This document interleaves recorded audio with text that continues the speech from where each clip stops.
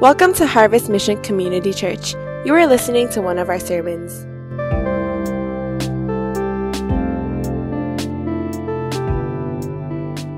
So I want to turn to 1 Samuel, and then we're going to look at a couple passages through the chapters 18 to 20. And so again, if you haven't already downloaded the mobile app, you can actually follow along with the sermon notes, and the passages will be all available there. And as we talk about this relationship with other sermon series, last week we talked about forgiveness, and today we want to talk about friendship. And I know that we all have a lot of different views and perspectives on friendship, so I want to get a crowdsourced understanding of what our views our friendship are. So keep your phones out, and then I want you to go to the Mentimeter, and that'll be on the screen. There's the QR code, the link is right there, Menti 27 June. Scan it. And I'm going to ask a couple questions, if all of us can just scan it, and then it'll be totally anonymous, so just scan it, and then it'll bring you to like an interactive poll, and then we'll get to see the results live together about how we view friendships, because friendship, it's such an important topic for all of us. All of us, we want friends, amen? Okay, I guess some of us, we don't want friends, all right. All of us, we want friends. We desire friendships. It's natural. We're created for a relationship. But so many of us, we struggle through it. So hopefully you've scanned it by now, and then I'm going to give us a couple questions. Those of you who are zooming in or streaming in, there might be a little bit of a delay or lag, but just try to follow in as best as possible. So the first question is, I prefer to have a lot of friends that I don't know as well, or fewer friends that I know very well, okay? So I prefer to have a lot of friends that I don't know as well, or fewer friends that I know very well. So I'm going to give you just a little bit of time, like 10 seconds or so. Just go ahead and answer that question as best as you can, and then we'll see what happens. All right. So it seems that 51 people responded already. Most people prefer to have few friends that you know very well compared to a lot of friends that you don't know as well. Okay, next question. What are the first two characteristics that come to mind that you look for in a friend? There's going to be a word cloud. I'm not asking for the only two traits if you had to pick only two traits. I'm just asking, what are the first two? What are the first two traits that come to mind? Rich, wow, okay. We need some rich friends. Amen. Let's pray for some rich friends. Bring them to our church, yes, and then we can see a building. Okay, honesty, trust, loyalty, understanding. A lot of different variations of trust and trustworthy, genuineness, respect, generosity, funny, caring. Oh, these are all really, really great things that we look for in a friend. The question is, do you represent that, right? Ooh, yeah, we'll hear about that later. Third question is, I feel secure and confident in my friendships. I feel secure and confident in my friendships. So the right side is super secure and confident. The opposite, the left side, would be not very secure, not very confident. Again, I think this is on a scale of 1 to 6. So you can't pick the middle. All right, so we're at around 45 responses. This is taking a little bit longer for you to process, but I want you just to kind of go with your gut feeling. So I feel secure and confident in my friendships. We're around 4.4. You know, that's a little bit different than the previous one where we were talking about, fewer friends or that other scale. And so I would say a lot of us feel a little bit more uncertain than what we desire in a friend to actually believe that we're secure in our friendships, which is good to see us, being open about that. Fourth question. I find it difficult to see my life group as my group of friends. Oof. All right. I find it difficult to see my life group as my group of friends. If you're not part of a life group, it's okay. We invite you to join one. You can make some friends there, right? So I find it difficult to see my life group as my group of friends. So on the left side, scale of 1 is very easy, and on the 6 side is very difficult. Very difficult. It keeps moving over and over. The people who take longer, they're pausing like, oh my gosh, do I want to be honest? It's okay, it's anonymous. We don't collect the data, so just be honest. Wow, it's getting close to 3. Uh-oh. 29. Come on, who are all the rest of you? A little bit hesitant. Come on, we have more than 30 people here in this room, right? Oh, 118, okay. 116. Sorry, my eyes are bad, so. 2.9.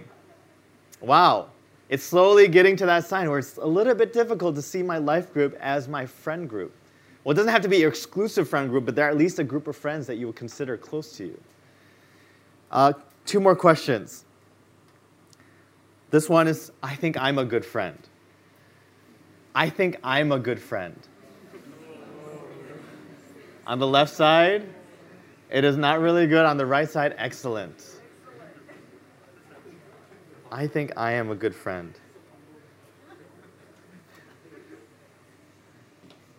All right, we have a mix. We have some people that think they're amazing friends. Other people that don't think they're amazing friends. We should make you meet together, yeah? And then see what happens. About 3.8 or so. That's, slightly above average.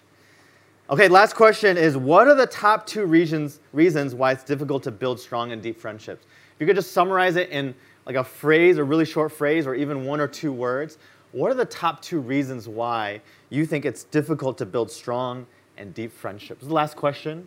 I just want to kind of get a sense for where we're at in terms of what are the top 2 reasons why it's difficult to build strong and deep friendships. Trust. Trust is a big one. Selfishness, vulnerability or lack of it, or maybe it's difficult to be vulnerable.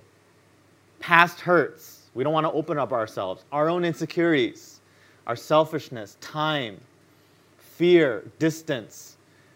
I think all of these are great reasons for why it's so difficult for us to build relationships. And I think I wanted to do this poll, and I wanted to do this just interactive activity because I think for many of us, these are things that we just don't talk about very often. But in the church context, it's something that we have to. If we were going to build relationship with others, the people that we surround ourselves with, the friendships that we build, whether or not they're deep, whether they're enduring, whether they're biblical, whether they're God-centered, makes a big difference on the quality of friendships that we have. And it makes a big difference because the friendships that we have in the church end up reflecting what people see about who we are and the God that we believe in. And I think it's so sad that oftentimes the very things that we struggle with friendship are the very same things that the world sees. And they see that our friendships are exactly the same. So what difference does it make if they are a Christian or not? There's no incentive to do that. But I really believe that if we could build these great godly friendships, then we would be a light. What is our theme for this past year? Shine. We will be a light that shines so brightly in this city that people will be like, wow, your God must be real. Your God must be real. And I know that friendship is such a difficult concept in today's day and age, right? When I was in university, like the joke was who your friends are your friends on Facebook, right? If we're not friends on Facebook, your friendship is not legit. Now I know many of us, we don't even use Facebook, so now it's what your Instagram friend, or your close friends on Instagram, who you share the close posts with, Or you're wondering like, oh, who are the people who are going to be in my wedding party? Who are the people who are going to stand next to me? And I will be honest, I feel like many of us, when we think about the question, we're like, yeah, I just don't know. I have no idea. Because I don't have those kind of deep relationships. Some of us struggle a lot because it's a different context. Now we're working, and now we have little time. And some of us, we're married, and we have kids, and we're constantly like tending to all these other issues. And we're like, where do I have time for friends? Where do I have time to make the time? Because friendship in undergrad is all about how much time you spend with someone. That late night boba run or that late night dim sum run. And that's the person that's my friend. If they're willing to wake up or stay up till 3 a.m. in the morning with me and hang out. But that's not realistic. So friendship also has to change as you change life stages. And I think the question many of us were like, what does it even mean to have a Christian friendship? Is there such thing as a Christian friendship? Or sometimes we disdain this whole idea of Christian friendship. Why can't I just have a regular friendship that's just full of love?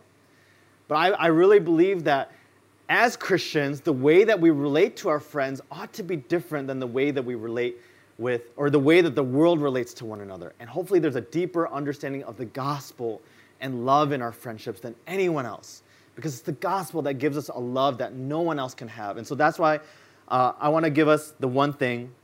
The one thing is that our friendships will crumble unless they reflect the commitment, truth, and sacrifice of the gospel. Our friendships will crumble unless they reflect the commitment, truth, and sacrifice of the gospel. And I mean, think through this message. I want to share a little bit about my friendships, and I'll have a couple photos. I wanted to share a photo of my groomsmen. These are the close friends that I had. Yes, we tried to be cool. I'll share a couple stories about some of these guys these were the guys that I really built great relationships with in undergrad. And I think these are the guys that have really taught me. And I'm going to share stories, not that I've been such a great friend, but they have actually been the ones who have initiated and been the great friends to me. And I really believe it wasn't for a gospel-centered foundation for our relationships, we would not be friends now. Actually, a good number of them, I would not even want to be with them as a friend if it wasn't for Jesus Christ. And as we go through this passage, hopefully you've turned to 1 Samuel chapter 18. We're going to look at three things. I'm going to talk about three things today that we need for gospel-centered relationships and friendships. The first thing that we need is we need a commitment to one another. We need a commitment to one another. We'll read 1 Samuel, and we're not going to read the whole chapter. We'll take a couple verses at a time. 1 Samuel 18, verses 1 to 4. It says, "As soon as he had finished speaking to Saul," he is David, "the soul of Jonathan was knit to the soul of David, and Jonathan loved him as his own soul. And Saul took him that day, would not let him return to his father's house. Then Jonathan made a covenant with David because he loved him as his own soul. And Jonathan stripped himself of the robe that was on him and gave it to David and his armor, and even his sword, his bow, and his belt." So we're going to look at the story of Jonathan and David, their relationship, and some of us know that they were quite close. And this passage picks up immediately after the famous story of David and Goliath. So some of us, we know that story where David was running to see what was happening, and then he goes out to challenge Goliath. He takes a slingshot, he kills him. Everyone starts cheering, they defeat their enemies, and then David, he comes back to Saul. And then Saul, is, talking with him, rewarding him. And it says, as soon as he had finished speaking with Saul, then this happens. And when we look at that in verse 1, it says, Jonathan's soul was knit to the soul of David. As soon as after David had finished talking to Saul, that Jonathan's soul was knit to the soul of David. What does that mean? In the New Century Version, it says, Jonathan felt very close to David. In the New Living Translation, it says, there was an immediate bond between them. And it's interesting. It's not like Jonathan spent all this time with David. It's not like he hung out with him till 3 a.m. having dim sum. Something happened where he just felt this immediate connection. And I think some of us, we look at this and we're like, oh, there's no such thing as fate. It was just random chance. And I want to speak to some of us who are checking out our church. Maybe we don't consider ourselves Christian. We just believe, there's no such thing as fate. Everything happens by chance. I want to ask you, do you believe in Big Bang? Do you believe in molecular biology? Do you believe in atoms hitting against one another? If you could create a wonderful mathematical formula and somehow calculate all of those interactions, then you would realize you could somehow predict everything that happens in the whole universe. There's no such thing as chance. If you really believe in that, even if you believe in science to a T, there's no such thing as random chance. Every interaction is somehow predetermined in some way, shape, or form. And some of us, we might think that our interactions with people are just by chance or just random. I just happened to meet that person, or I just kind of got connected, or this person just happens to be in my life group this summer. And I would say for those of us who believe in God and who are Christian, we know that there's a greater purpose. God has put us in this place for a reason. There's a purpose behind that. We might not know exactly what that purpose is, but there's a purpose for it. I think this is the thing. Many of us, when we look at friendships, what are the things that we typically look for? Trust, vulnerability, and then the context. We need the context. Common interests, quality time with people. Like if I don't have those things, then it's going to be really difficult to build friendships. Who are your friends? Oh yeah, it's the people I play video games with. Or it's the people I love to be a foodie and go out to all these great restaurants with. It's the people I love to play sports with. Those are my friends. But what if friendship wasn't just based on our interests alone? What if friendship was something that we saw that God had a greater purpose for? And because he had a greater purpose for, and he was putting specific people into our lives, that he wanted us to learn to commit to those people, even if we don't naturally connect with them. Don't raise your hand, how many of you don't connect with some people in your life group? You know who those people are. But God placed them in your life group for a reason. You're like, yeah, but I can't connect with anyone, everyone. And sometimes I just don't gel with that person. My LCG, I don't even gel with her or him right now. Don't look at your LCG right now. But I'm wondering if you had this perspective that God has a greater purpose, that maybe this is God's way of saying, I want you to commit to that person because there's a reason why I'm bringing them into your life. Maybe it's for that person or maybe it's for you. There's a book that C.S. Lewis writes, it's called The Four Loves. He says this. He says, in friendship, we think that we have chosen our peers. In reality, a few years difference in the dates of our birth, a few more miles between certain houses, the choice of one university instead of another, the accident of a topic being raised or not raised at a first meeting, any of these chances might have kept us apart. But for a Christian, there are, strictly speaking, no chances. Only opportunities, right? No chances. A secret master of ceremonies has been at work. Christ, who said to the disciples, ye have not chosen me, but I have chosen you, can truly say to every group of Christian friends, ye have not chosen one another, but I have chosen you for one another. The friendship is not a reward for our discriminating and good taste in finding one another out. It is the instrument by which God reveals to each of us the beauties of others. Turn to your neighbor and say, you're beautiful.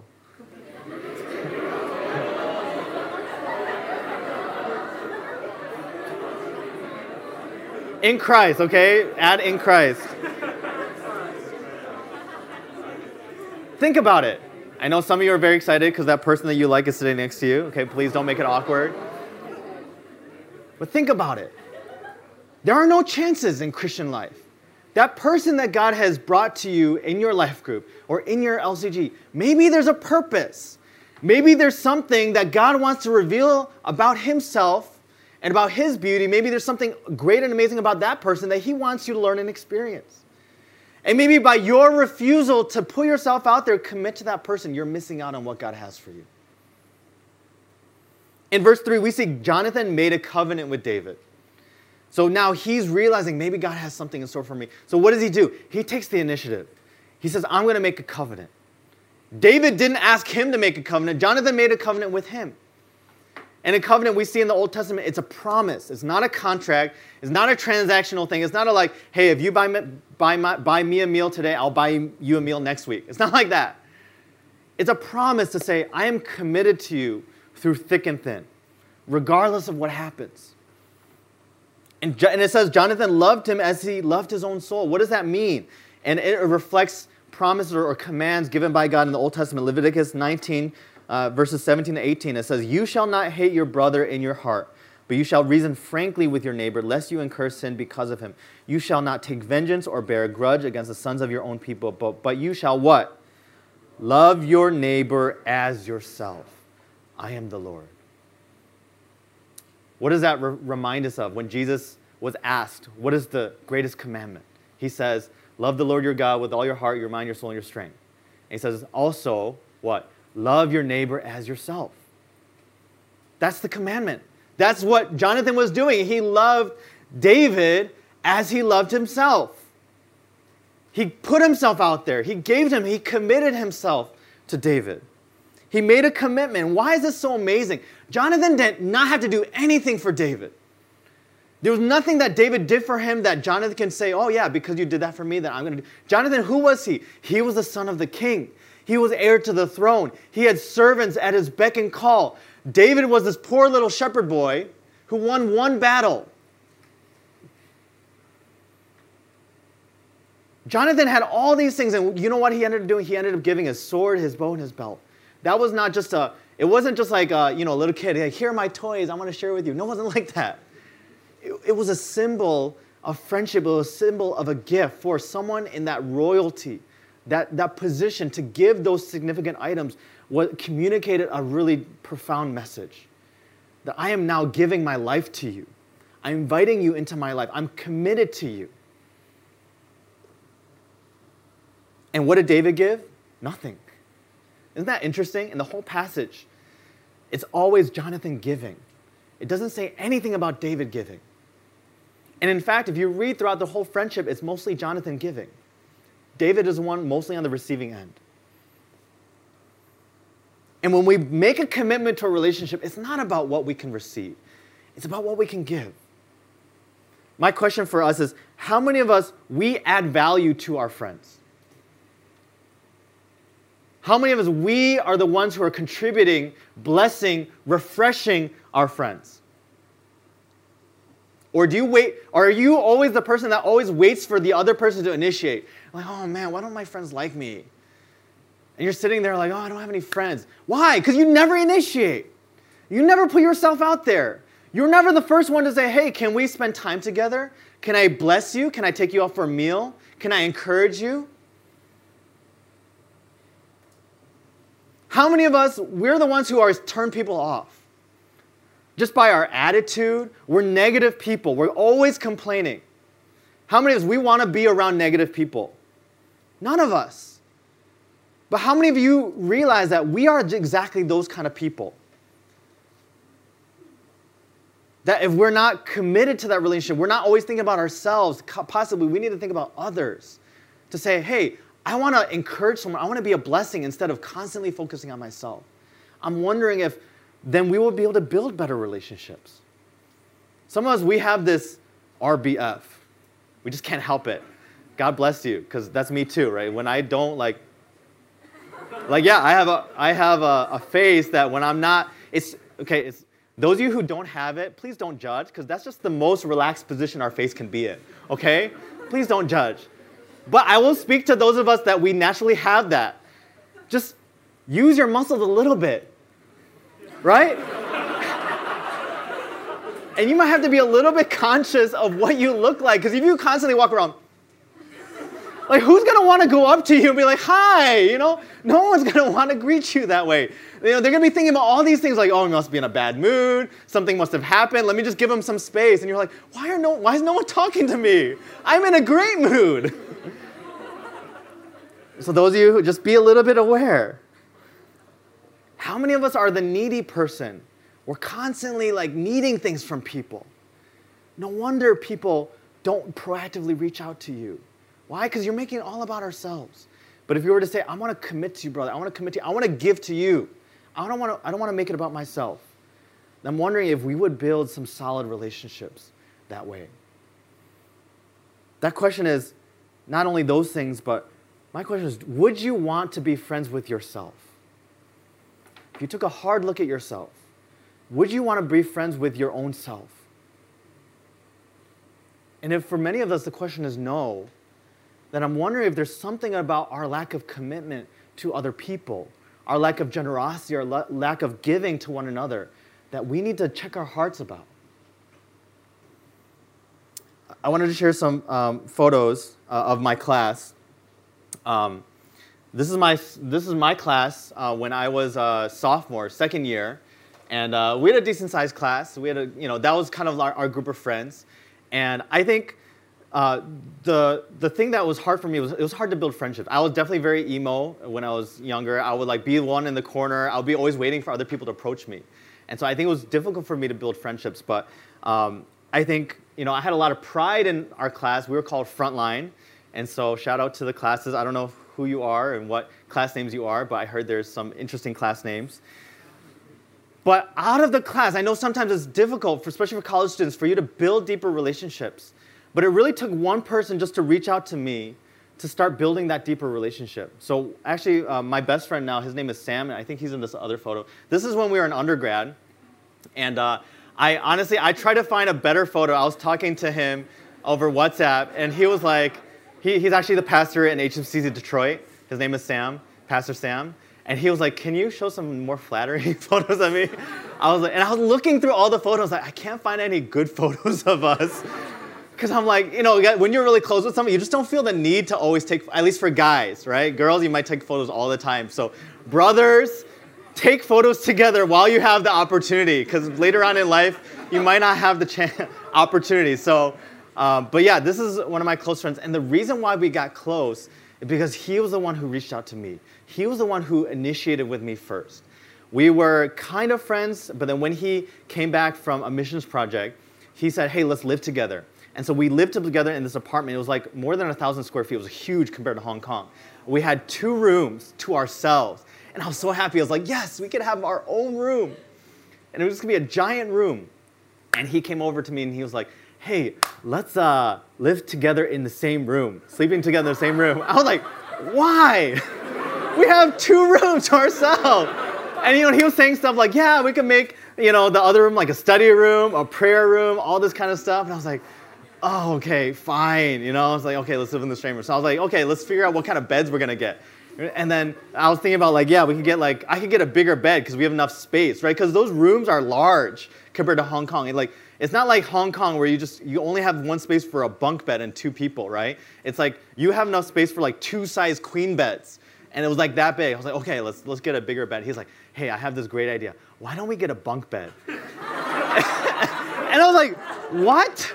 And our room's gonna look so awkward. It's gonna be a bunk bed and all this other space. Like, what are we gonna do? He's like, no, it's gonna be great, and we can have bedtime fellowship and talk late night together. And I was like, are you serious? And then I was just like, what the heck? And then I was just like, okay, fine, let's just go with it. And he was pushing for it every single time, and I'll just kind of sit there and be like, okay, fine. And then I didn't realize what his intention was, but as we started to live, once we moved in, we had the bunk bed, and as we started to live together, we would go to sleep. One thing that he really challenged me to do was go to morning prayer every single day that year. So we did it together. We would commit to meeting together on campus and walking home together so we could sleep early enough, so we could wake up early enough and go. But what ended up happening was late at night, as we're going to sleep, I was on the bottom bunk, he was on the top bunk. I would just be kind of laying there, ready to pass out, and I would just hear this voice, and be like, "Hey, Bo," and he would start sharing. And he would start opening up his life. He would share about what was happening, what his fears were, what was going on in his life. And at first I was like, why is he talking? And I would just sit there, I'm waiting for him to stop. And I would just kind of give these, couple sentences. And I was just trying to be encouraging, thanks for sharing, that must have been hard. But then, at some point I realized as he was sharing certain things that he was sharing, I was like, wow, I was surprised, I was shocked at some of the things he started sharing. Some of his deeper fears, some of his deeper insecurities, some of his deeper hurts. And, and as he did that, what ended up happening was I started to share mine. And then I realized we were up to 3 or 4 in the morning. I was like, oh crap, we have to wake up in a couple hours for morning prayer. I was like, oh man. But it was over that time we would do that, not every single night, but often enough that we started to really build this close relationship. And I really believe it was that year that really brought us closely together, that we were able to share anything with one another. And we were able to advocate for one another because we knew all of our struggles, we knew all of our difficulties, that we were able to encourage one another in those moments. And I just realized if he had not made that awkward first commitment to room together, to live in the same room, to get a bunk bed, well, I was thinking about hindsight. We could have still slept in separate beds, right? But then still had those conversations. But something about it, just his insistence on building that relationship really spoke a lot to me. And I realized this person is someone that I can really build a deeper friendship with. And honestly, he's one of those people that we're just so different. If it was not for Jesus Christ, and if it was not for his persistence, I don't think we would be friends. We both say that. It's not something that people are whoa, why would you say that about a person? But we both say that to each other. We're yeah, I don't know if I'd be friends with you if it wasn't for Christianity. But because of his persistence, and we're now he's my best friend. And now he's the person that I will share anything with. And anything that we go through, that we're running this race together. And I just want to challenge us. And I wasn't ready for that kind of commitment in the beginning. But as he was putting himself out there, that opened up my heart. And for some of us, do we have someone like that for us? The question is, if we don't, are we like that for someone else in our lives? Do we put ourselves out there?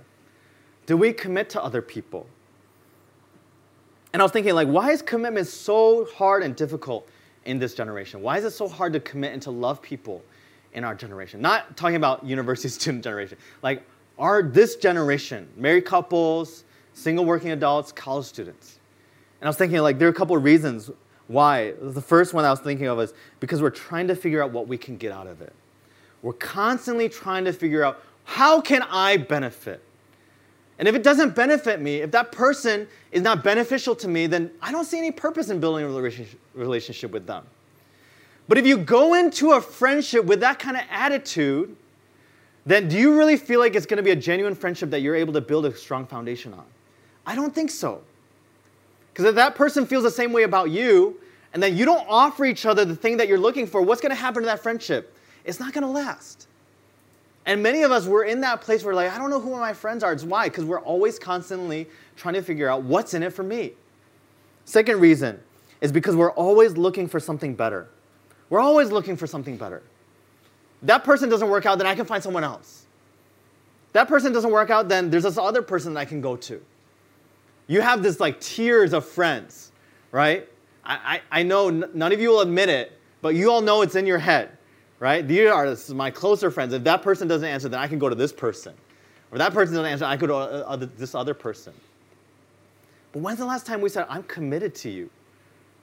I'm committed to you because I love you and I care for you. Regardless of who else is out there. Who else might be more similar in my interests?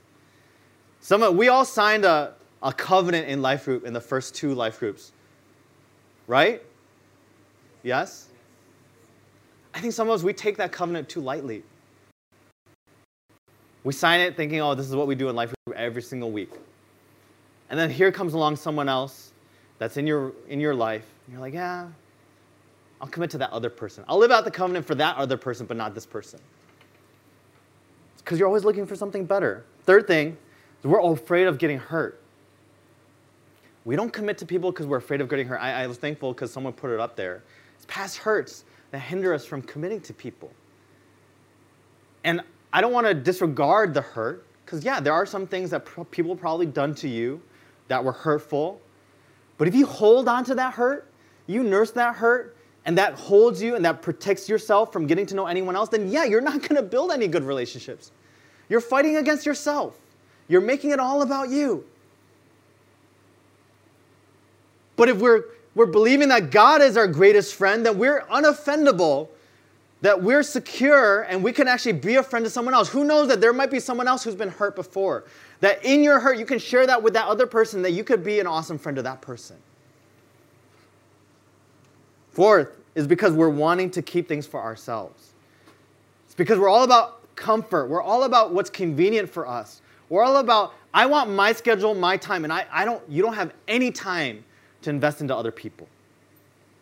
You don't have any time, you haven't cleared any space in your life because you're all about your priorities, your schedule, your busyness. This is me too. I fall into this trap that we don't make space to be there for other people. I think for married couples and single working adults, this is hard. Work is hard. You're overtime, right? Trying to build relationships within life group. You're like, when do I have time for my friends? And I would say it looks different in different life stages. It just looks different. Like if an undergrad student messages me and is like, hey, let's hang out and spend a lot of time together. I'm like, oh, I'm blessed. I'm encouraged. But if a single working adult or a married couple, especially if they have kids, they send a message, hey, Bo, I've been praying for you. How are you doing? It speaks volumes. It really speaks volumes.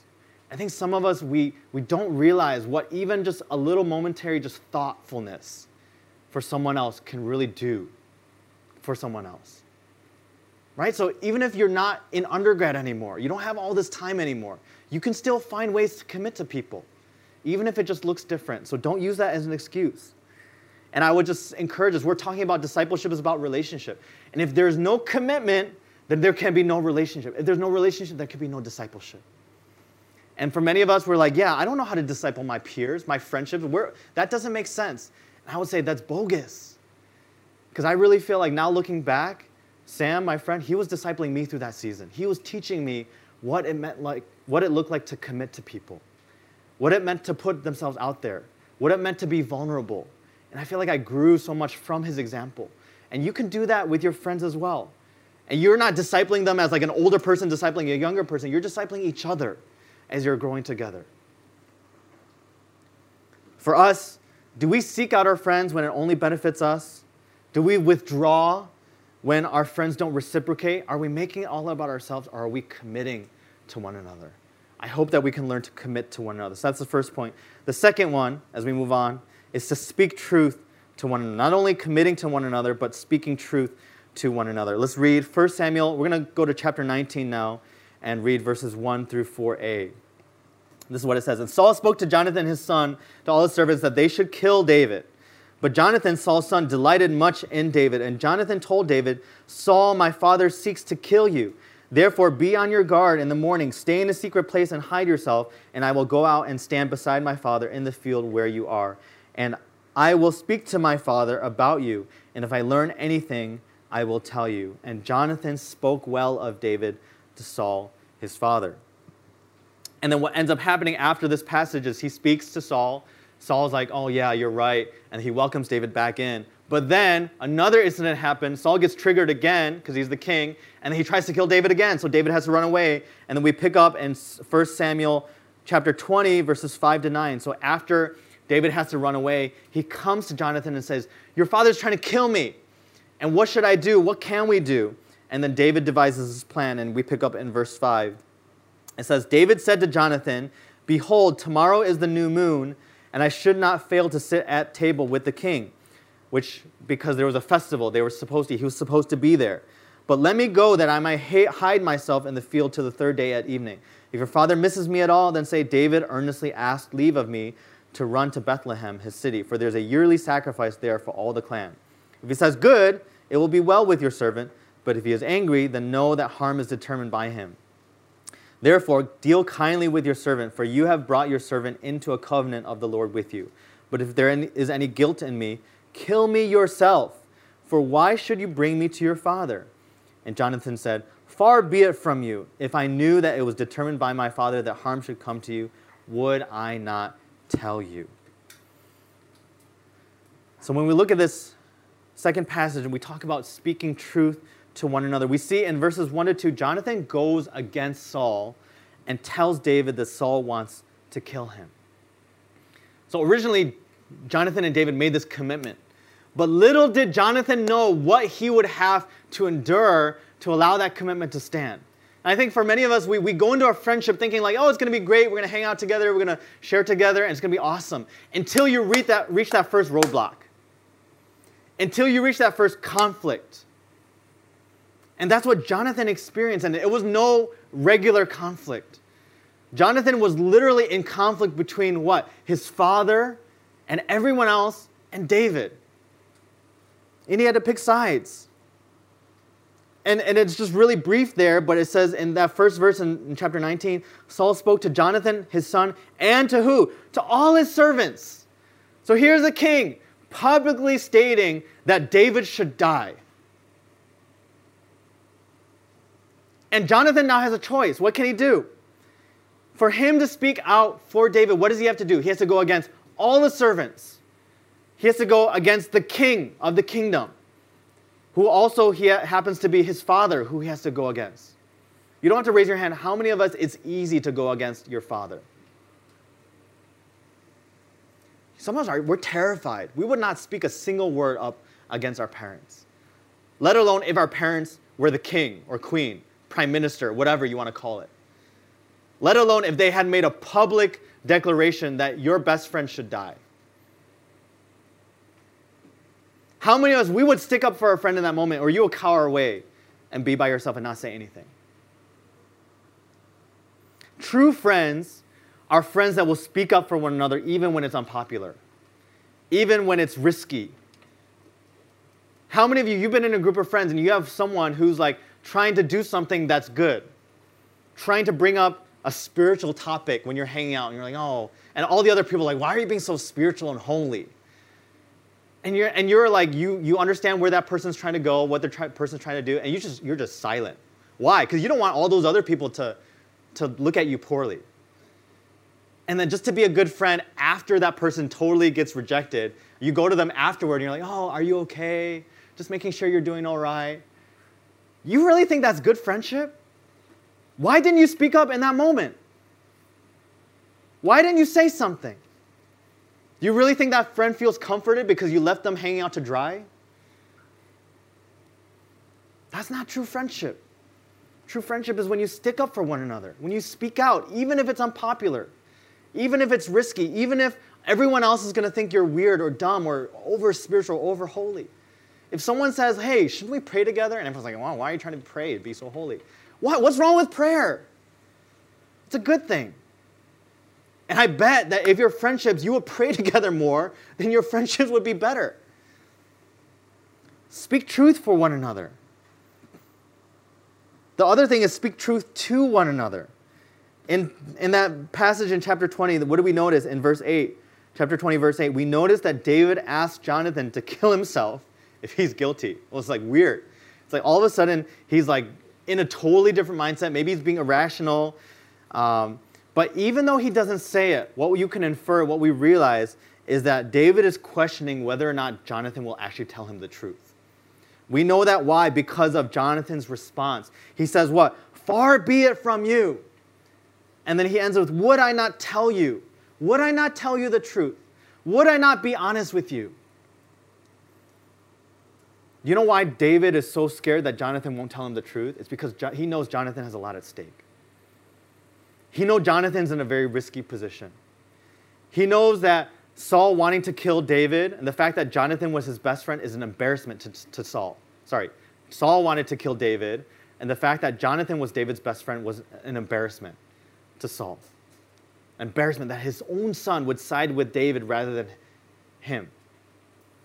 He knew that Jonathan could possibly not want to offend David. He knew that he could be like divided loyalties. He could be choosing between his father and his friend and not want to rock the boat, not want to make things uncomfortable. Because if you tell your friend that your dad hates you, that's something hard to explain, especially in that culture.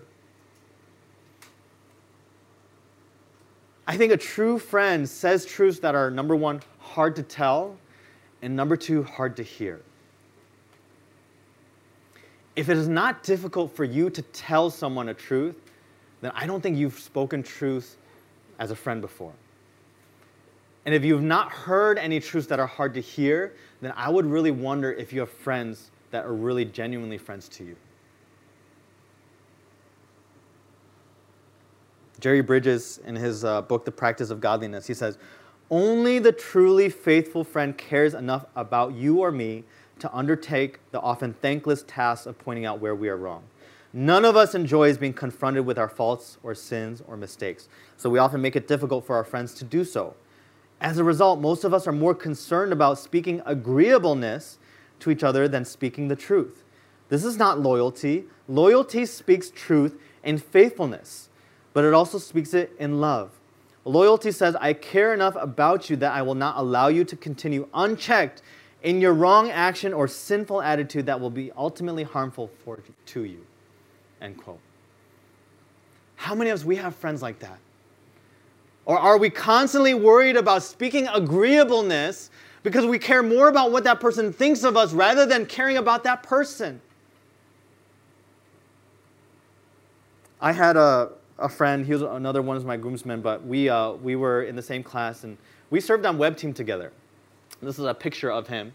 And as web team, we did like different activities. And I don't know, shout out to Creative Tech. You guys probably do like whiteboard and diagrams and presentations and stuff like that. So we were doing that. And this is him doing Post-it notes. And I remember I was leading the team at that time. And there was one time we were just sharing. And I was just struggling a lot. And I was kind of sharing with the team, like, I don't feel motivated. I don't see God's goodness for me. And a lot of other people were struggling too. So I was like, hey, why don't we do this exercise where you write a Post-it note on the board as a way to encourage that person with a verse. And so we just kind of picked for each other who would share for who. It was just kind of random. And then that friend, my friend Andrew, he got me. And so he wrote this verse on the Post-it note. And he wrote this verse, and the verse reference was Romans 3:23. I don't know if any of you know that verse. That verse goes something, and I was hoping that it would be something like, for nothing will separate you from the love of God. All those nice verses that we all love hearing. Romans 3:23, you know what it says? It says, For all have sinned and fallen short of the glory of God. And I was like, what is this? And then as soon as he saw me looking at the verse, he like turned to me and he like grinned at me. He's like, and I was like, what the heck is this? And then I don't think I knew that verse at that moment, so I looked it up and I read, like, for all have sinned and fallen short of the glory of God. And then I was thinking about it and I was like, wait, but this is so true. And I realized the reason why I felt far from God or I didn't see the goodness of God was because I didn't really think that was that bad. I didn't really see my own sin. I had no concept of, man, I am so messed up that I need God's grace.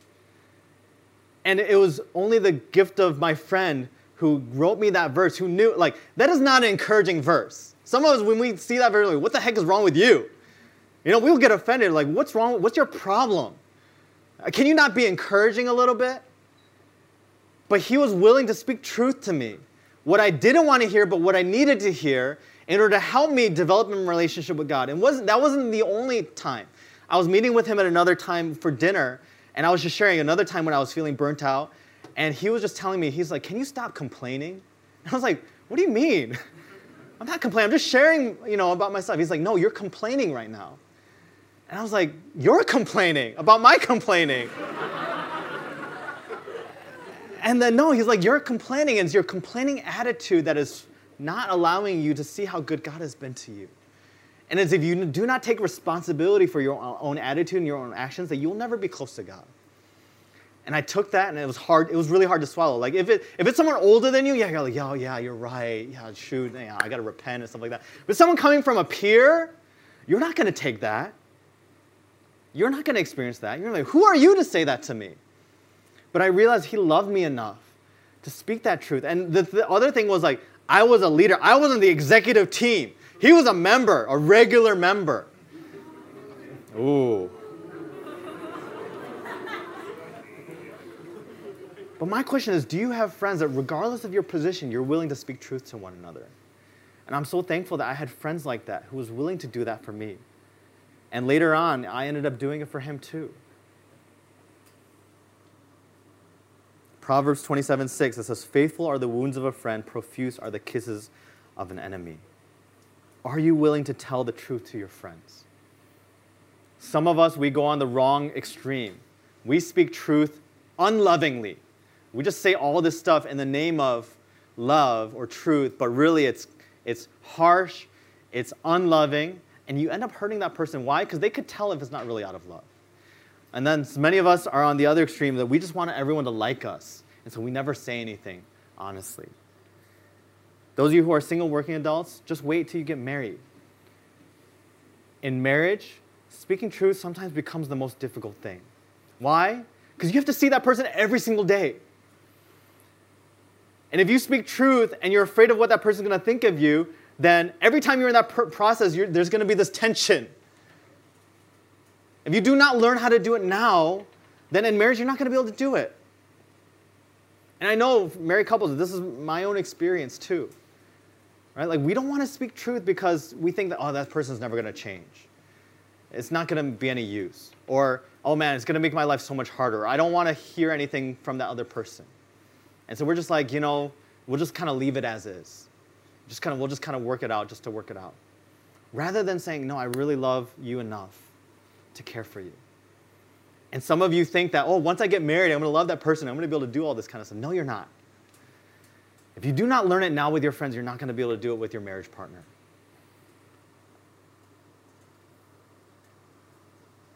Are you more focused on what you can gain and you lose, or are you more concerned about the relationship? Or can you say, I want to speak truth for that person and to that person as an encouragement? Okay, so we talked about how in order to experience those true, genuine friendships, we need to commit to one another, we need to speak truth to one another, and we also have to sacrifice for one another. We have to sacrifice for one another. Let's finish off and read 1 Samuel chapter 20. It'll be verses 12 to 15 and also 30 to 34.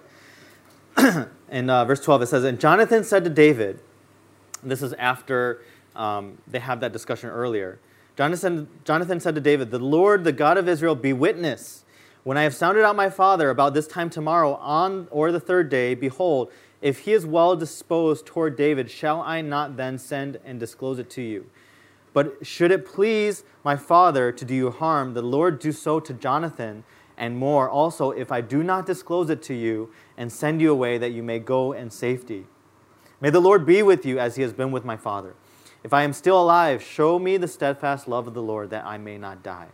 And do not cut off your steadfast love from my house forever, when the Lord cuts off every one of the enemies of David from the face of the earth. So then Jonathan goes and talks to his father. He stands up for David. And then this is what happens as we continue in verse 30. It says, Then Saul's anger was kindled against Jonathan. He said to him, You son of a perverse and rebellious woman, do I not know that you have chosen the son of Jesse to your own shame? The son of Jesse was David. And to the shame of your mother's nakedness. For as long as the son of Jesse lives on the earth, neither you nor your kingdom shall be established. Therefore send and bring him to me, for he shall surely die. Then Jonathan answered Saul his father, Why should he be put to death? What has he done? But Saul hurled his spear at him to strike him. So Jonathan knew that his father was determined to put David to death. And Jonathan rose from the table in fierce anger and ate no food the second day of the month, for he was grieved for David, because his father had disgraced him. When we look at this passage in verse 13 to 14, Jonathan invokes curses and blessings about himself. It's interesting, just something changed. Something changed and shifted in his mind. In the verse 13, the New Living Translation, it says, May the Lord strike me and even kill me. And he starts to use this really dramatic language of life and death, of kind of this foreboding or foreshadowing of something to come. He talks about, the Lord do so to Jonathan, and more also, like, kill me if this doesn't happen. If I am still alive, please show mercy to me.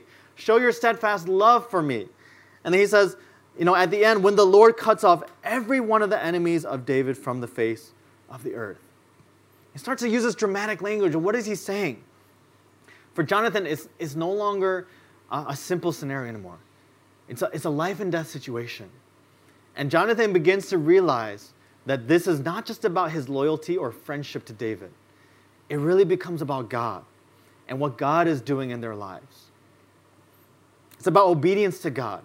And I wouldn't be surprised, knowing that Jonathan or David are so close, that Jonathan knew that David was anointed as the next king. Jonathan probably knew that Saul was not favored by God and that David would eventually take the throne. That's why he says, may God preserve you and vanquish all of your enemies from the earth. And would you show favor to me? And he knew this is God's plan, that maybe God was using Jonathan to support David in this time so God's purposes for David could be revealed. The question is, how many of us, we have friendships that are honoring and focused on God more than anything else?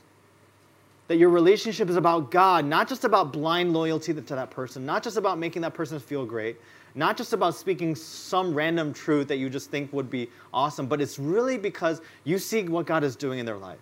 And you're willing to sacrifice your life, your comfort, your everything so that they can experience something greater. When's the last time you made it about God more than anything else?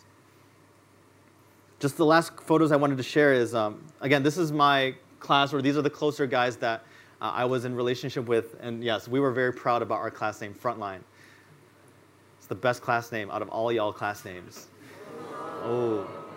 So we ended up getting close, and I think it was really sad though, because, and this is, I kind of joke about that, because we were called Frontline because, our whole class name idea was that the sideline would not be an option, that we would be on the front lines of God's kingdom. But it was really sad because after we graduated, everyone just kind of dispersed. All the commitments that people made, a lot of our friends just ended up kind of bouncing, leaving, not telling people where they were going, not sharing, not opening themselves up. It wasn't that the fact that they left that was bad, but it was just more the way that they left and the kind of the sour note that they didn't really, tell anyone about anything. And so we were just a couple of us who were left over so we called ourselves literally the leftovers, like those who graduated were still around. And so this was not this photo, but the other photo. Yeah, this one. We ended up getting really, really close as the leftovers and I realized the thing that really kept us close together, it wasn't the random stuff that we did together. We didn't have much time. It wasn't like the fun times, we were on the road to a Chick-fil-A. If you ever go to the Midwest, Chick-fil-A is a really good restaurant or a fast food chain. So we would do stupid stuff like that. But it wasn't doing the stupid stuff that got us close together. And as I look back, it was really the relationships that were forged because all of us, we wanted to make our friendship about God. Like there was one time, I still remember, we were like celebrating someone's birthday, we had a cake, and then someone was like, should we pray for each other? And you know, it's like really awkward, like, oh my God, you have to spoil this like fun moment and make it spiritual. But then as we started to do, we shared prayer requests, and some people were like tearing up because we were going through different things. And we were really trying to point one another to Christ in everything that we did. And after I left for Hong Kong, I was like, man, we still want to stay in touch. And I was like, yeah, I don't know if this is going to, still last, but we still keep in touch. We still have this kind of group chat where we share different things. And we're still encouraging one another to follow after God no matter where we go. And after like many of us, we got engaged and married. And so then when Eric and I went back to the U.S. to visit, we just had kind of like a mini reunion. And it was really cool because some of them are married and some of their couples were kind of joined us. And it was just a really great time of just reminiscing and just sharing about what God has been doing in our lives. And I don't know, it was just amazing to see how every single one of them, doesn't matter where they're at, but they're still following after the Lord in their own way, in their own place, in their own location. And I don't know, I'm just like so confident, I'm so thankful that God has surrounded me with a group of friends that are so set on God's mission, so set on serving Him no matter what church, no matter what context that they're in. And I feel like that's what really allowed just us to stay connected with the longevity that we've been able to have. And I just share that not because I was the one who cultivated all those friendships, but it was just us together as we were seeking God together. God just brought us together. God allows us to sacrifice our own comfort, our own desires, so that we can build these kind of relationships with one another. And I think that's what Jonathan did. Right? In verse 30 to 31, Saul outlines the sacrifices that Jonathan was making. He had to make some serious sacrifices. Right? He says, Saul says this to Jonathan. He's like, you're shaming your family. You're shaming your mother. You're abandoning your kingdom. You could be the next king. You're gonna give that up for this punk kid? You're going against me, the king, your own father. Are you really going to sacrifice that? And Jonathan, he only has a couple choices. He could either just fall in line with his dad. He could lie to his dad and tell his dad what he wants to know, but then lie and then help David run away. But you know what he does? He puts himself out there. He sacrifices himself for David. Why? Because he knows that that's what's required for that friendship. He made a promise to David to tell the truth. And you realize what happened in that verse. Saul hurled a spear at his own son. David could have died that day. He was willing to sacrifice himself for the sake of his friendship. Do we have friendships, true godly center friendships, where you're willing to sacrifice for one another? You're willing to stick out yourselves for one another. To the point where, to the end of your life, you're willing to stick it out because you're on God's mission together. Not because you're sacrificing just so that you can get something for that person, but because you know God has a plan, a vision, and a purpose for them. And because Jonathan did that, he sacrificed himself. He was faithful to David for the rest of his life. Guess what happened? Jonathan ended up dying in another battle. David ended up becoming king. And in 2 Samuel chapter 9, verse 6 to 7, after Jonathan passes away, I guess Jonathan had some kids. And then once David becomes king, he's now trying to figure out who are Jonathan's children. And he wanted to bless them. And this is what it says. And Mephibosheth, the son of Jonathan, son of Saul, came to David, fell on his face, and paid homage. And David said, Mephibosheth. And he said to him, Behold, I am your servant. And David said to him, Do not fear, for I will show you kindness for the sake of your father Jonathan, and I will restore to you all the land of Saul your father, and you shall eat at my table always.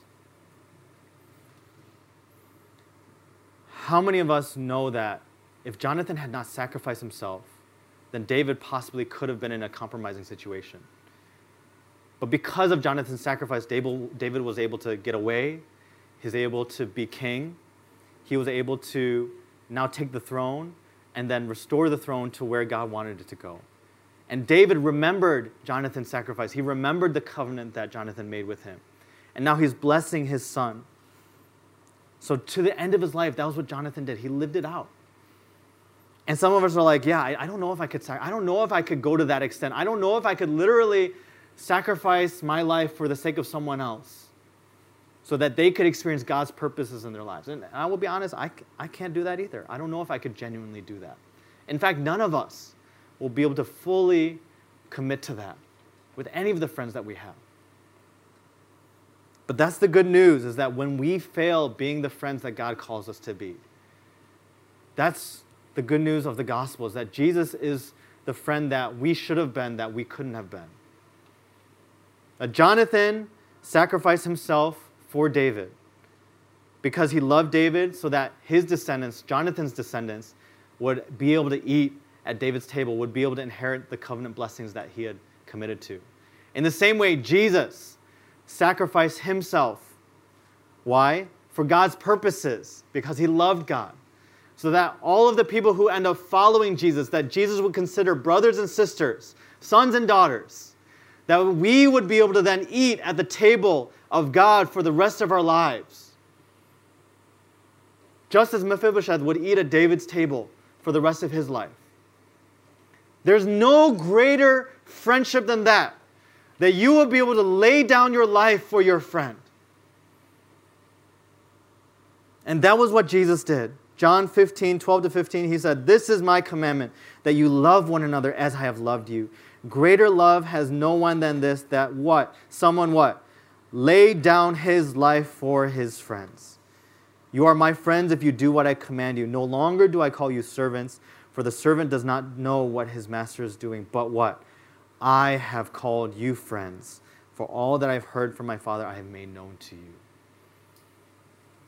And that was both a command, and it was also a foreshadow to what Jesus would do himself for all of us, all of his disciples. He says, you were not able to be the true friend. All of his disciples ran away, abandoned him, betrayed him. But Jesus does what? He lays his life down for his friends, for his disciples. They are no longer his servants. They were no longer just people that just ended up following him. They were his friends. And in his friendship, he demonstrated the most biblical, godly friendship that he could demonstrate. It wasn't that he just coddled them. It wasn't that he just said all the nice things to them. He didn't just commit to them. He laid his life down for them. So what? They could have life. And not only could they have life and just be comfortable, so that they could live in the purposes as God had given to them. To be the church, to share this message with everyone else. And I know that we cannot be these perfect friends, but when we look to Christ, when we see his example of friendship, we see what he has done, then that is the strength and that is the power to say, God, you have done everything to me. You are my greatest friend. You give me the strength and the power that hopefully I can just pass on a little bit of your friendship onto someone else. And my hope and my prayer is that we would build these godly friendships in our church. We will build these godly relationships in our church. We will commit to one another. We will speak truth for and to one another. And we will sacrifice for one another, point each other to God no matter what we do. That's why the one thing for us this morning is that our friendships will crumble unless they reflect the commitment, truth, and sacrifice of the gospel. I want to just give us some quick next steps. There's only going to be one thing, and it's to utilize the key tool to build gospel-centered friendships this week. Utilize the key tool to build gospel-centered friendships this week. And the key tool, I think some of you might have gone through it in life group this past week, but simply K-E-Y. So K is know the goodness of God. The question under that is, how has God been good to you? Second, E is engage the great commandment. How are you loving others? And then Y is yield to the Holy Spirit. How is God speaking to you?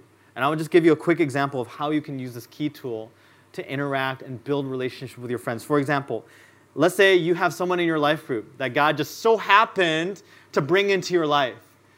And you might not share all the common interests with that person. You might not directly vibe or connect with that person. But maybe you just feel like God is wanting you to invest and commit to that person. So you might ask yourself, know the goodness. How has God been good to me? Oh, even though I was not like Jesus, I was not perfect, I was not a great friend to Jesus, I disowned, I ran away from him. But yet God still pursued after me. Jesus still pursued after me. He brought other people in my life to pursue after me. God has been so good to me. And knowing that God has been so good to me, then wow, in that goodness, as I'm full and I'm now swimming in God's love, now then I ask myself the second question is, engage a great commandment. How am I loving other people?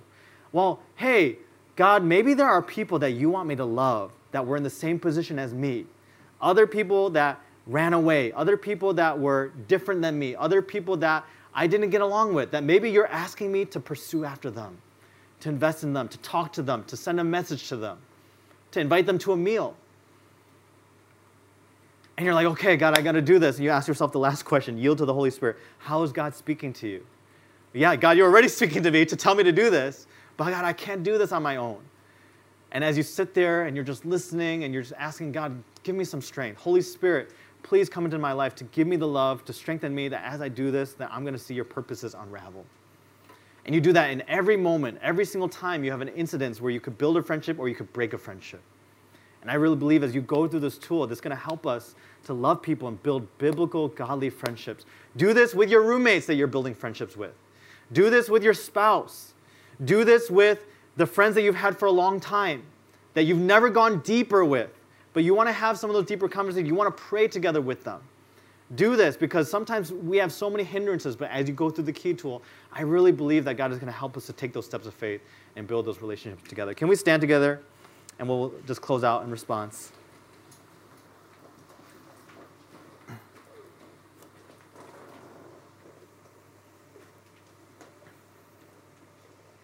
As we just respond and worship, I think if there's just one thing that we can just commit to, I think it just comes back to seeing Jesus Christ as our friend. I think some of us, maybe the reason why we have all these other friendships that don't reflect the relationship that Christ has with us is because we don't see him as a friend. We see God as an angry master. We see God as a frustrated boss. Or we see God as just someone who's distant, aloof, kind of off to the side. But if we were to see Jesus as someone who has befriended us, pursued us, invested in us, spoke truth to us, committed to us, sacrificed himself for us, I'm wondering if something, and that something might just be the Holy Spirit, will just come into our hearts and begin to give us commitment to others, speaking truth to others, sacrificing for others in our lives. Can we do that? Can we just for the next moment or two, number one, just identify how is it that I see God? How is it that I see my relationship with Jesus? Do I see him as a friend? And number two, ask that God would help you to see him as your friend. The greatest friend that anyone could ever ask for, that came from heaven down to this earth. He didn't have to, but he came to model for us what true friendship looks like. Can we just do that? Just those two things, just for the next minute or two, and we'll just respond in worship. Thank you for listening to the Harvest Mission Community Church podcast. For more information, visit our website at hongkong.hmcc.net.